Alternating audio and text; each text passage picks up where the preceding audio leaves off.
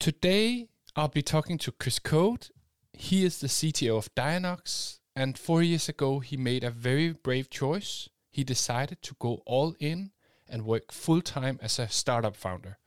So in this episode, you will hear some of Chris's reflections relating to this decision, and you will also learn a little bit about what he is actually doing as a CTO of a startup.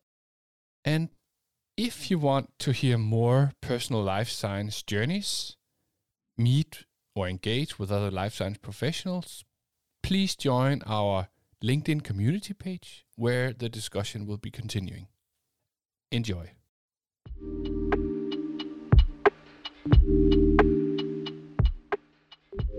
Welcome to Life Science Talent Talks.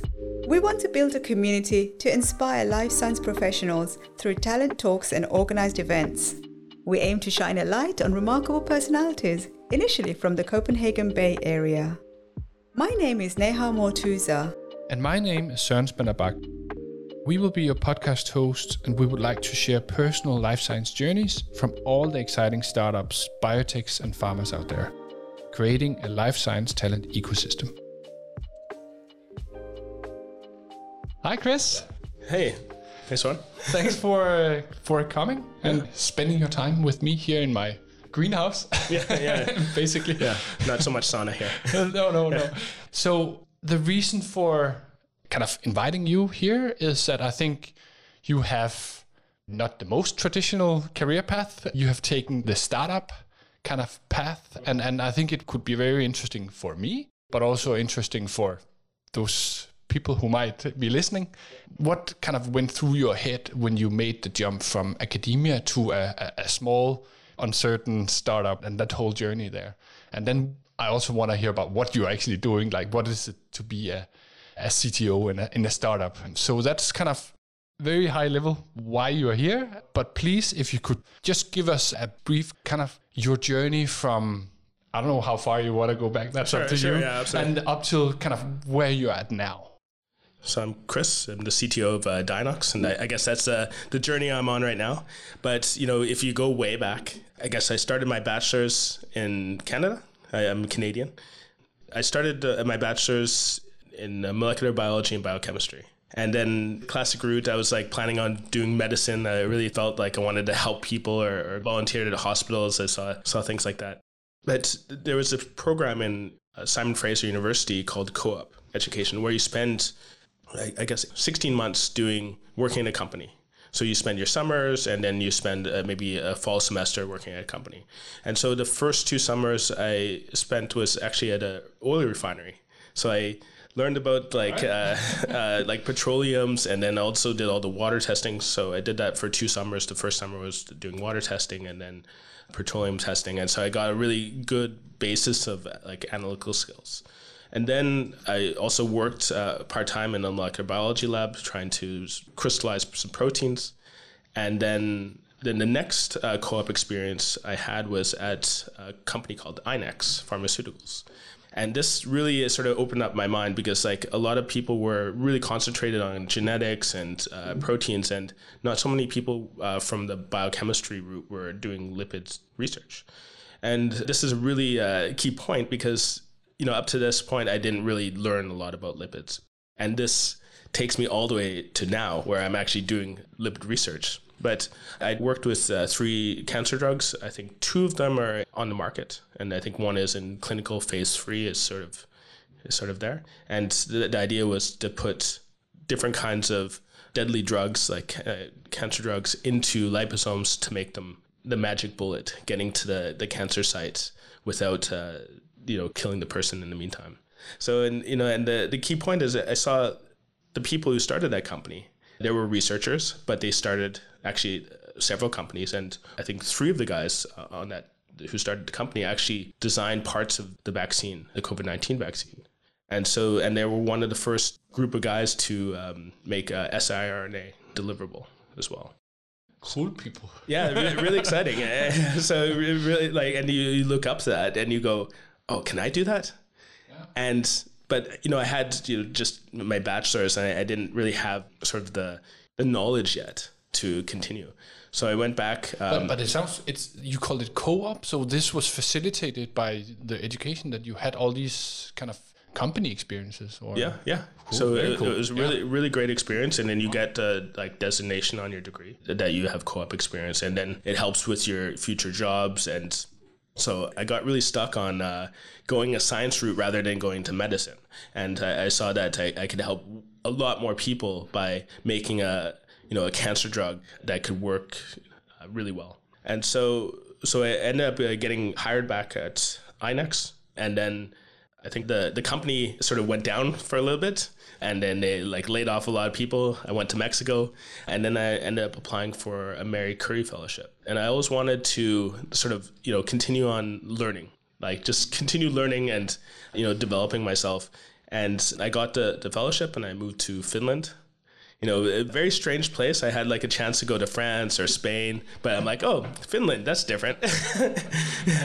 Yeah. Speaking of saunas, it's the land of saunas, and you have a sauna in every house, and a really different experience. And I worked at the Biomedicum at the University of Helsinki, where I worked with, doctors and biophysicists, different chemists, and different group of people, and sort of continued developing my skills, working with liposomes, working with protein lipid interactions. And then, how a lot of foreigners come to Denmark. Do you meet a girl? Yeah. I've heard that one before, at least. Yeah, exactly. So you meet a girl, and my girlfriend at the time, who I was living with in Finland, she wasn't Danish, she was Argentinian. And she moved to Denmark, and I followed her. And I'm like, Denmark, okay, really, really cool place. Really good food, very different than Finland, even though it's a Nordic country. But there was a group in Odense at SDU where they did membrane biophysics, and I actually had connections with those guys. So I ended up doing a short visiting scientist position at KU, then moving to SDU to do a postdoc. And around the same time, when I was a visiting scientist, I met you and Rebels. And that's a really key point, because having those connections, having a lot of really close connections and acquaintances within this community within Denmark, that was like super beneficial. And then that's where I met Morten, and I ended up talking with him, and he was a scientist at AAK, or project manager at AAK. And I ended up getting a postdoc position with him and applying for an industrial postdoc position. So that was, getting those connections and, continuing on developing liposomes and solid lipid nanoparticles, so a type of liposome, to develop that, always keeping in that sort of thin red line of like membrane biophysics and using that knowledge, and then also about like medicine. And in this case, we were developing a satiety food product, actually. So that was amazing fun, and I learned a lot about myself, learned a lot how to plan out a lot of experiments, how to be a good researcher, work alone for, for everything, try to like write grants. So it was a really amazing experience to learn how to do that. Cool. So after that, you then... So I continued actually working with Rebels and doing lots of different workshops.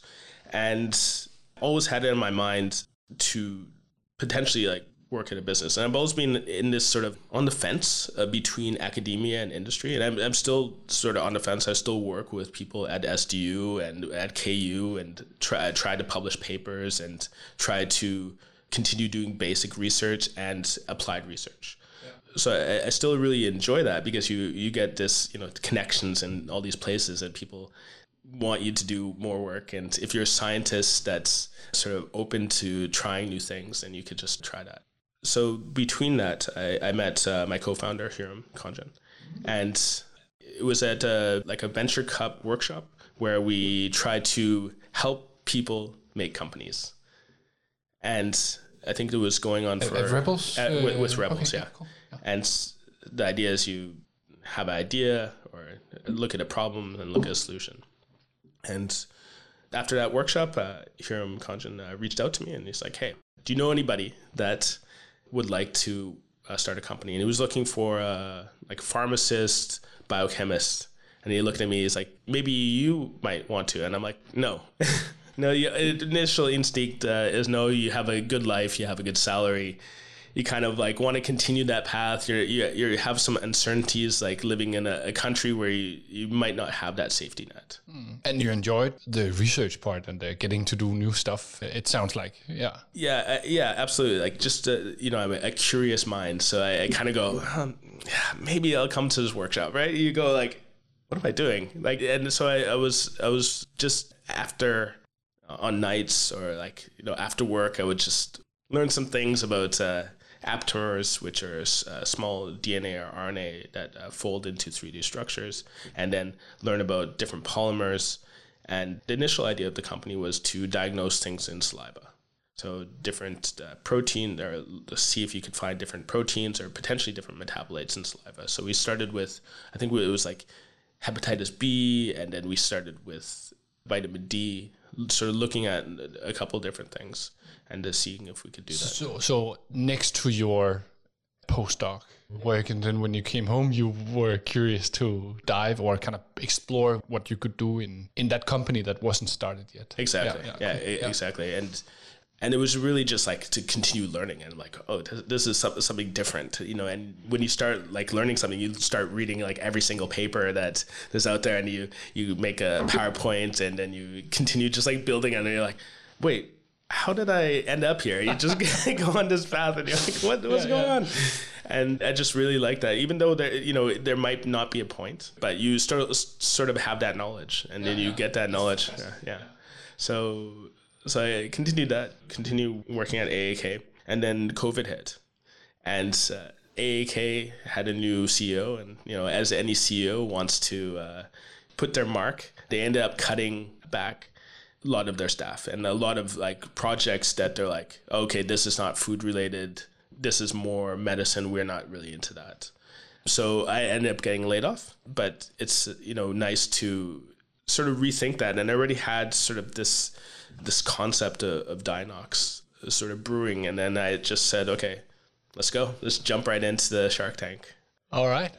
Without any kind of, that was just from one day to another, or maybe you should lick your wounds, or what it's called, after the layoff, and then you started, or?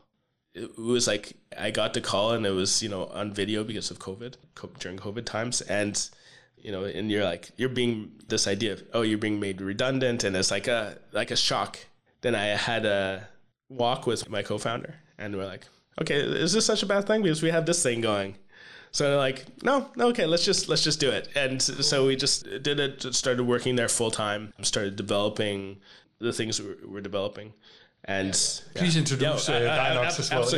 Absolutely. So with any company, you start in some direction, and then you sort of go and maybe pivot in some different ways. So initially we started with hepatitis B, and then we also got grants for COVID from the Innovation Fund, and we developed a product that can change color when in contact with the antigen. So like the COVID-19 spike protein or the hepatitis B surface antigen. So we actually developed two products, and it actually changes from blue to red when it's in contact with these two. So we continued developing that, and we had with some polymers and aptamers and as such. And then we saw that there's potential need for this on the market. And we had initial research that this could work in, I think, June 2020. So we're like, okay, could we actually develop this? But then you're like, the market risk is very high because there's a lot of other people there, and we also had some technical risks to see if it could work. So we just continued developing it up to a point, and we're still doing some research on this, and I've talked with some researchers from Aarhus University, and we sort of have a small collaboration there. And then when we had a pivot, and Hiram's background is more in, he's done sales, he's done management consulting at Deloitte. He was sort of sitting on the sidelines for a long time. So he's like, I really want to sell. I really want to sell something. So, and he's an amazing marketer. He's really good at promoting himself and the company. It was really like, okay, let's see what we could do. And then we started doing a couple different things. We have started looking at like disease, like all the diseases that we could possibly look at using different kinds of diagnostics or different kinds of diagnostics, but like you could use NGS, you could use a number of different types, and anything that you could get from saliva. So we focused on saliva and the oral cavity as opposed to blood. So we saw that when people do the COVID-19 test, they do like a nasal swab, and they were pretty okay with doing that. If they had to draw blood, you wouldn't see people going out to bars and getting blood drawn, every second day or every fifth day or whatever. It would not be a really good test to do that. So a nasal swab people are okay with, or a throat swab. So we looked at a lot of different viruses, childhood diseases, everything from childhood diseases, tropical diseases, respiratory diseases, and saw we actually have a lot that we could work with. And sort of going back to step one and what to do, and then we also mapped out all the different vitamins and hormones that we could test in saliva, and we found we can test a lot of vitamins and hormones, and those vitamins and hormones relate to the blood metabolites. Okay, so you've done you can read that in papers, or you found that? We found a lot of papers doing this.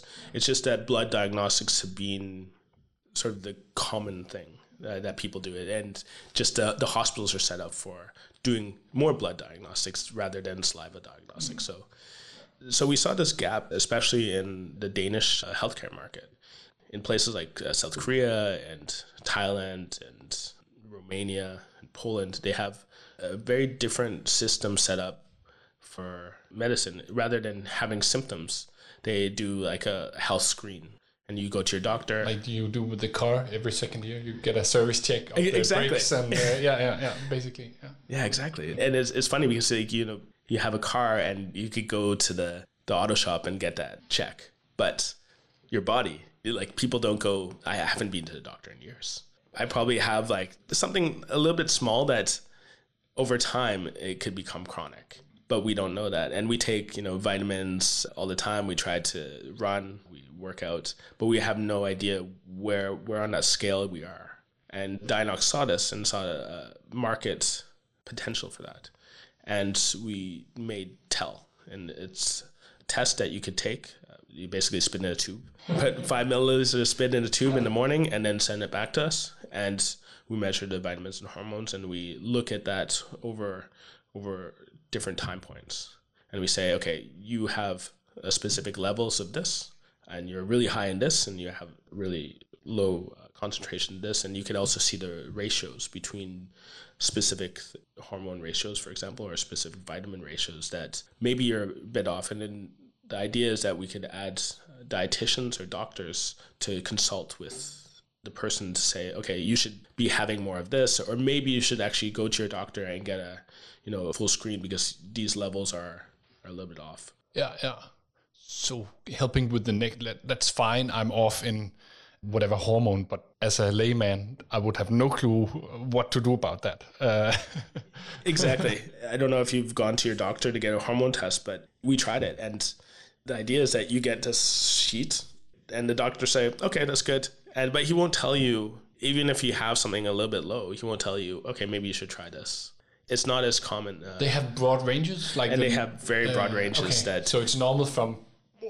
Yeah, exactly. All right. Yeah, cool. And then when we were doing user studies, we talked with people from Denmark that said, I have to go. I went to Thailand and they diagnosed me with this. Or I went to Singapore and they diagnosed me with this. They did a whole screen when they went to the hospital there.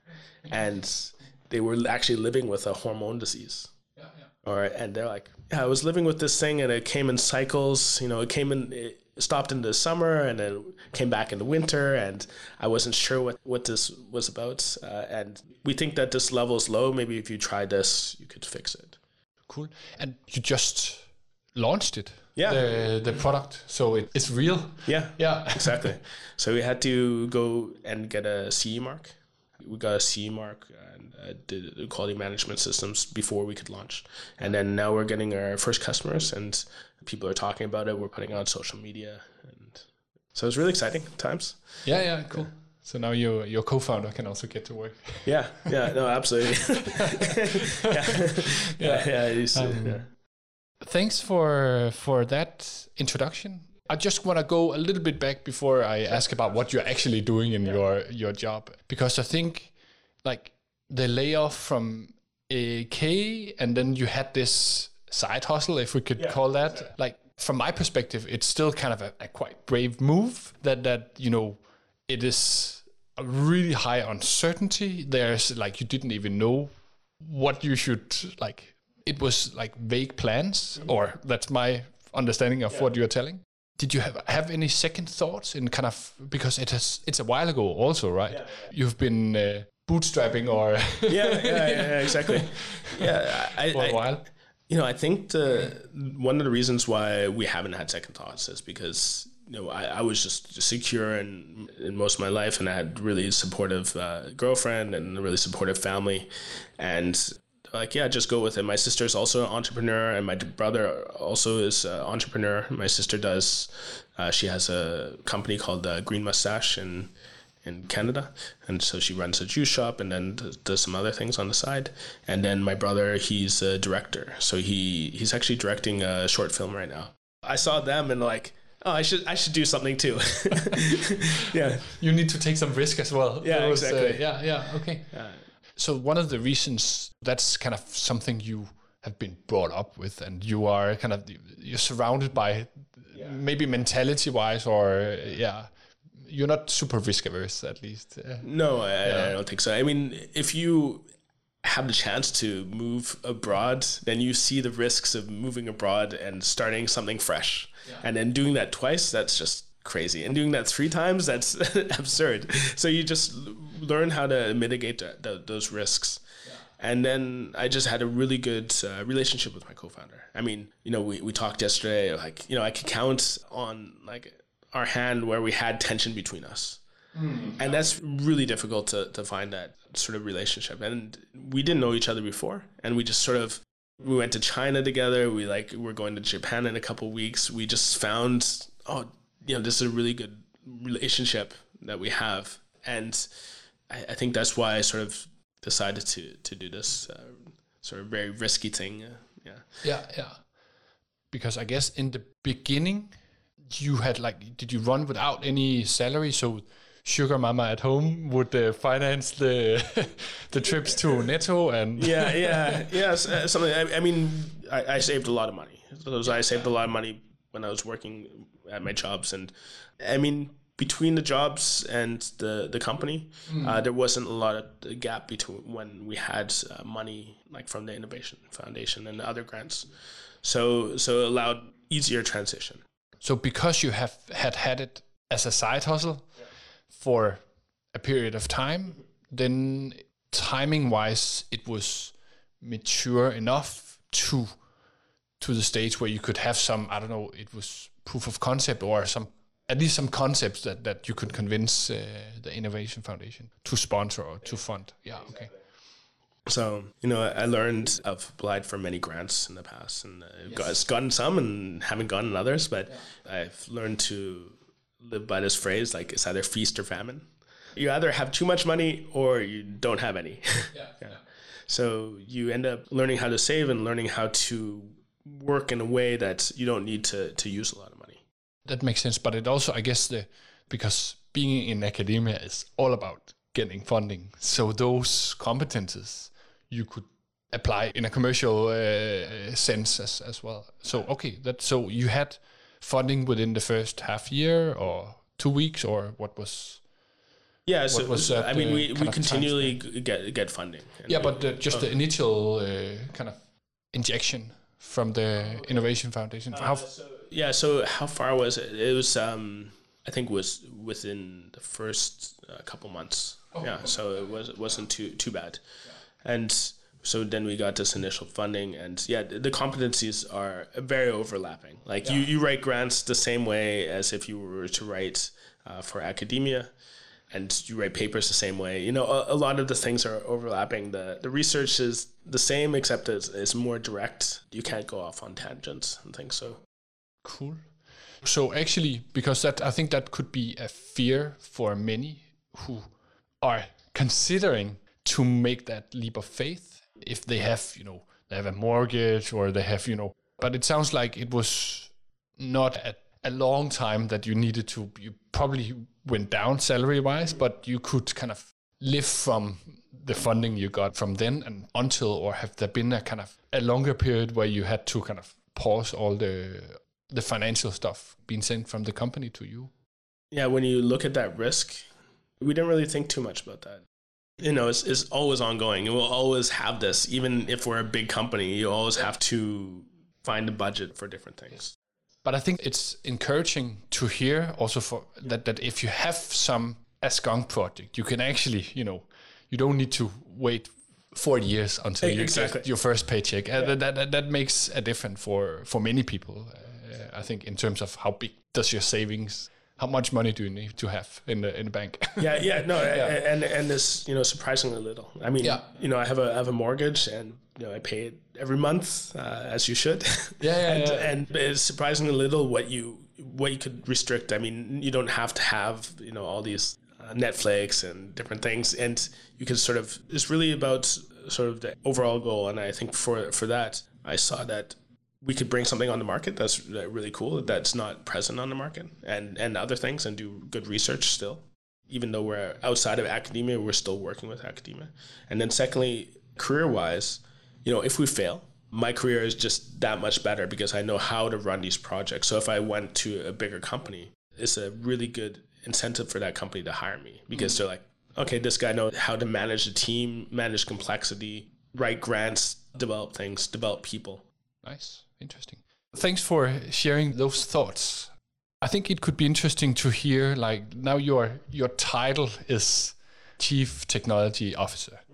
And I think that's nonsense for many of the people. Like, what do you do? And this is probably, your tasks are not the same each week, I could imagine. But if you could share a little bit about like the very early phase, like what were your kind of core tasks? What did you spend most time on? And maybe share a little bit about now.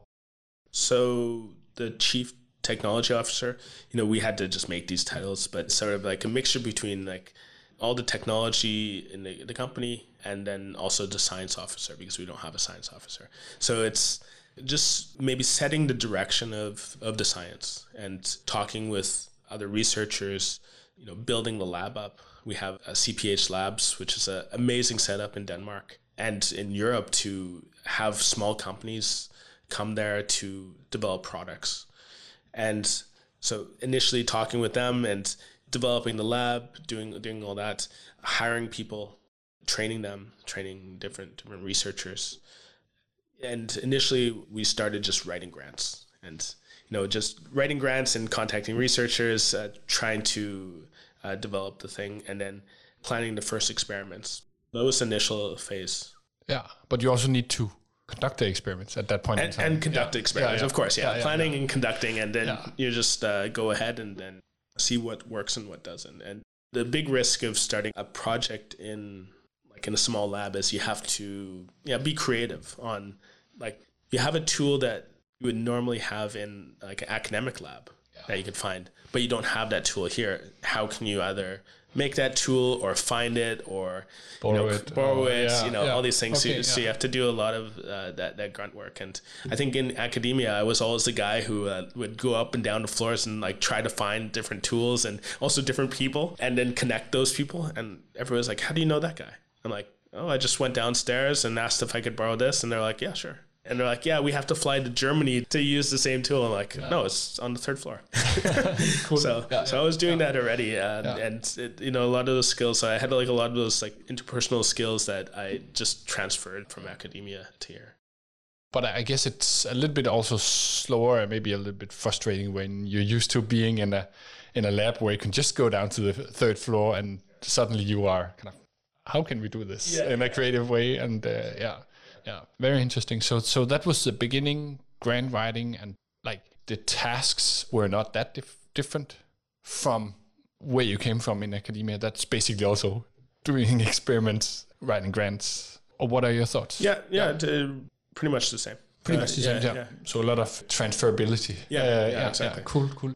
So what about now the company has developed, you are focusing on at least till right now, or has been for a while until you made the product, and maybe you have other things going on. But what are your your tasks now? Yeah, I mean, yesterday I was cleaning up the lab and throwing out things and organizing things. You end up doing a lot of different things. So I'm still planning experiments. I still have some students I'm training and writing papers. I was writing a paper yesterday. I'm doing a presentation of the company in front of a bunch of students from DIS, and it's always so different. And then just promoting Tell. They're just putting that on social media, telling people about this product, looking at what we could do more. So, and then I think we're always applying for grants. So we sometimes we have a deadline and we just go, okay, we have to drop everything and just go for that. Yeah. How many students or people who are kind of associated with you and the stuff that you're doing in the lab? Right now we have 2 students. So one, I'm training a bachelor student, and she's doing her bachelor project with us. And then I have another student doing different machine learning stuff. So those are the people I'm associated with. But we had a sort of regular different students who we trained, and they've been very appreciative of this different kind of environment. How is it different if you compare it to academic labs? Are very different, I know that. But compared to writing a project in the academic setting, what can you offer there? Yeah, I mean, there's a lot of similarities as we talked about, but I think they could see that the final product is something that could be deliverable in society. So rather than just a paper. So a lot of times you finish your project and then you publish a paper, hopefully. Yeah, maybe. Maybe, if you're lucky. Yeah. And they could see sort of the end goal that, we're working on this thing and this could potentially go into the final product. So we've had students where they developed a chatbot and then we put that on our website. Cool. We have other students who are developing something for the background for the science for the product, and we put that into the product. And so make them write patents and stuff. So we give them a lot of independence. Depending on the lab that you work in academia, sometimes you don't get as much of it, that independence. So that's actually also a lot of responsibility. And then what ends up happening is they end up learning about the other companies in the CPH labs and going, oh, this is really great. This is so different. Yeah. And we very much promote this kind of activity. So if there's someone about to do a bachelor degree or a master project, then they should reach out, or yeah, absolutely. They could contact me at chris@dianox.com. Cool. And so we have bachelors, masters, PhDs and I can only supervise the bachelors and co-supervise the master students and just have projects with the PhDs. So thanks for that. I think that's quite insightful about, because the title is what is it and how much commercial stuff is there? But I think it's the CTO role is also, if you take another company, it's different. So this is your experience, but I think it could be really interesting also I think you've shared some of it already, but what are your kind of very favorite tasks? What do you enjoy most about your current role? Yeah, I think it's still the science and learning a lot about the science and developing the science and going into the lab to do experiments. That's exciting. And then training the students to do the experiments as well.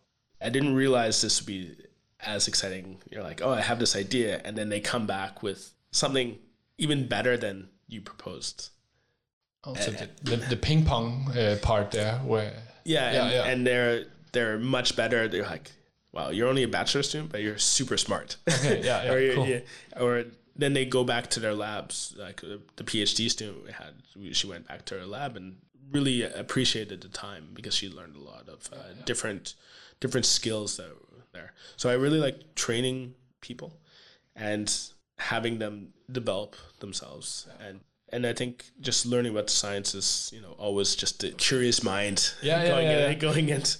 Yeah. It sounds like it's like some people play the guitar when Saturday morning when they have time off. You are kind of, I haven't had time to read this paper. I want to read it, or exactly. like that. So it's kind of a hobby merging with professional life in a way, the learning part. Exactly. It probably goes beyond research, I could imagine, the learning stuff. Curiosity. Yeah.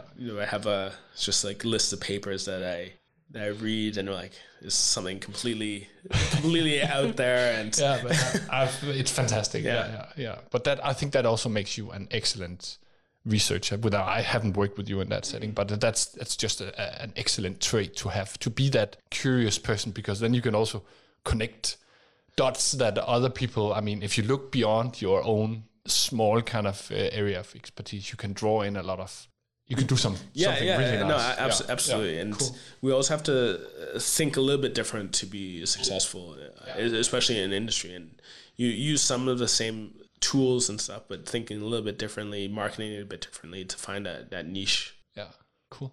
Thanks for sharing. Very interesting to hear. Very inspiring, actually.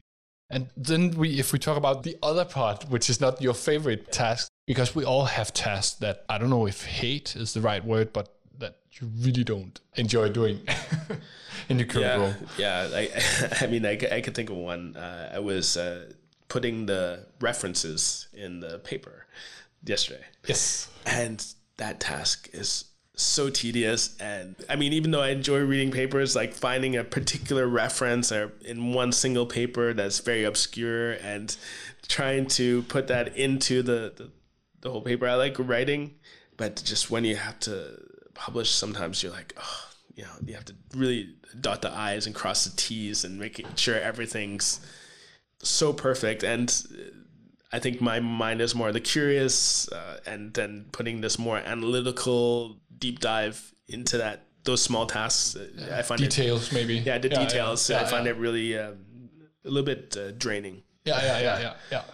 So you in a project, you enjoy the kind of getting the ideas and learning and connecting the dots, and then when it's time to deliver or time to finish, that's maybe not where.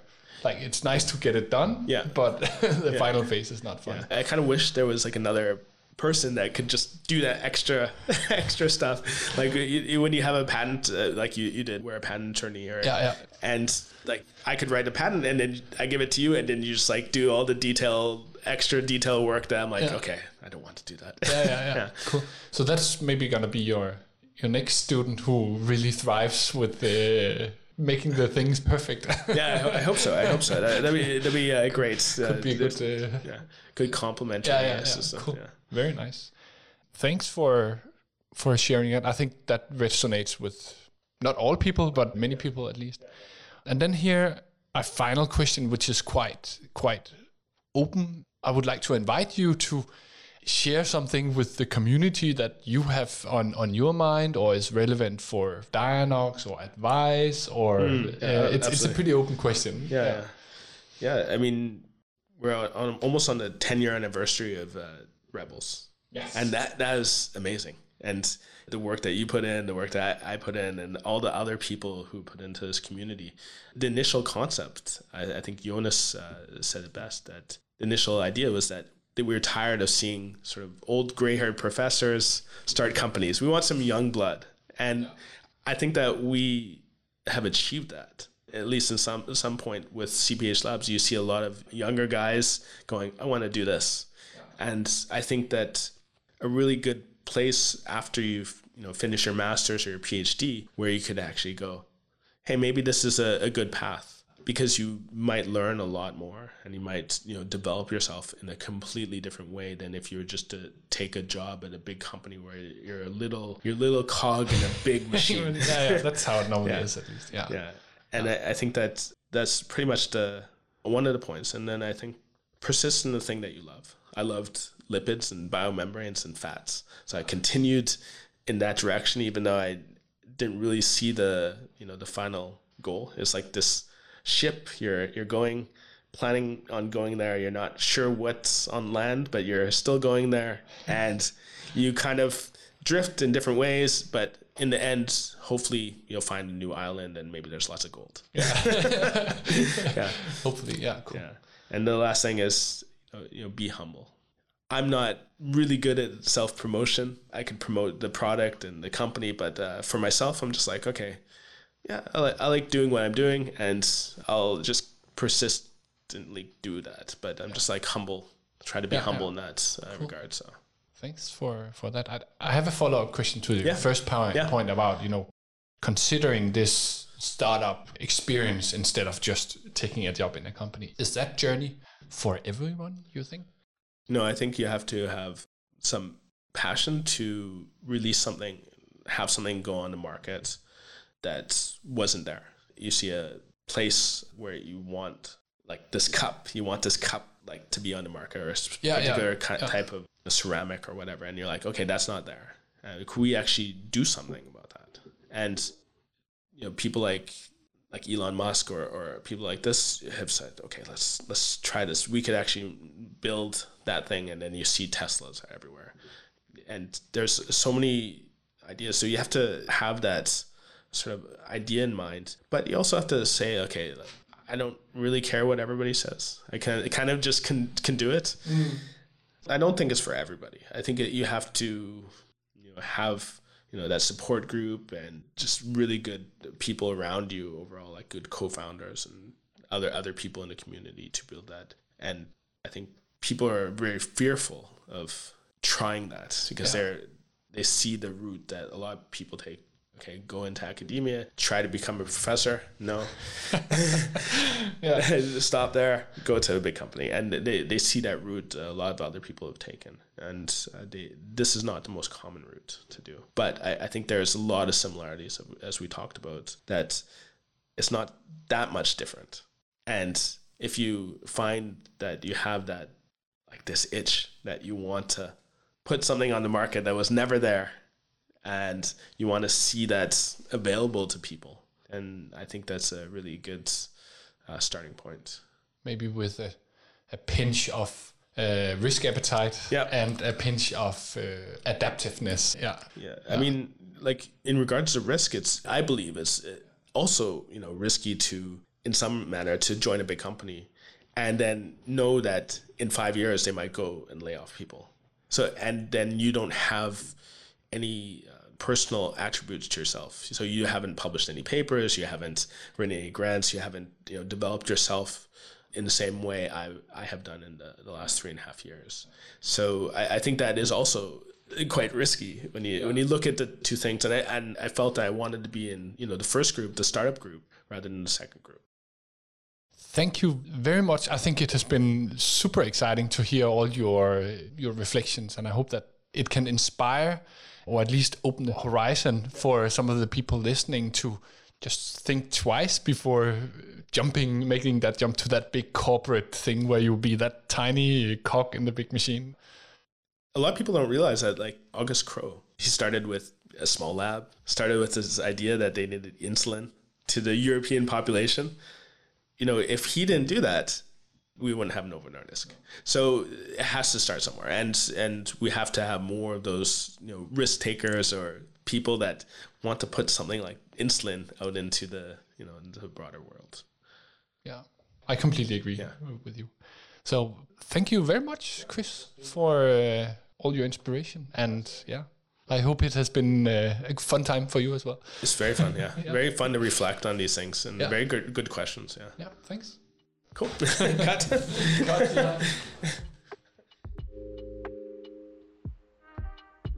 Thanks for listening to Life Science Talent Talks.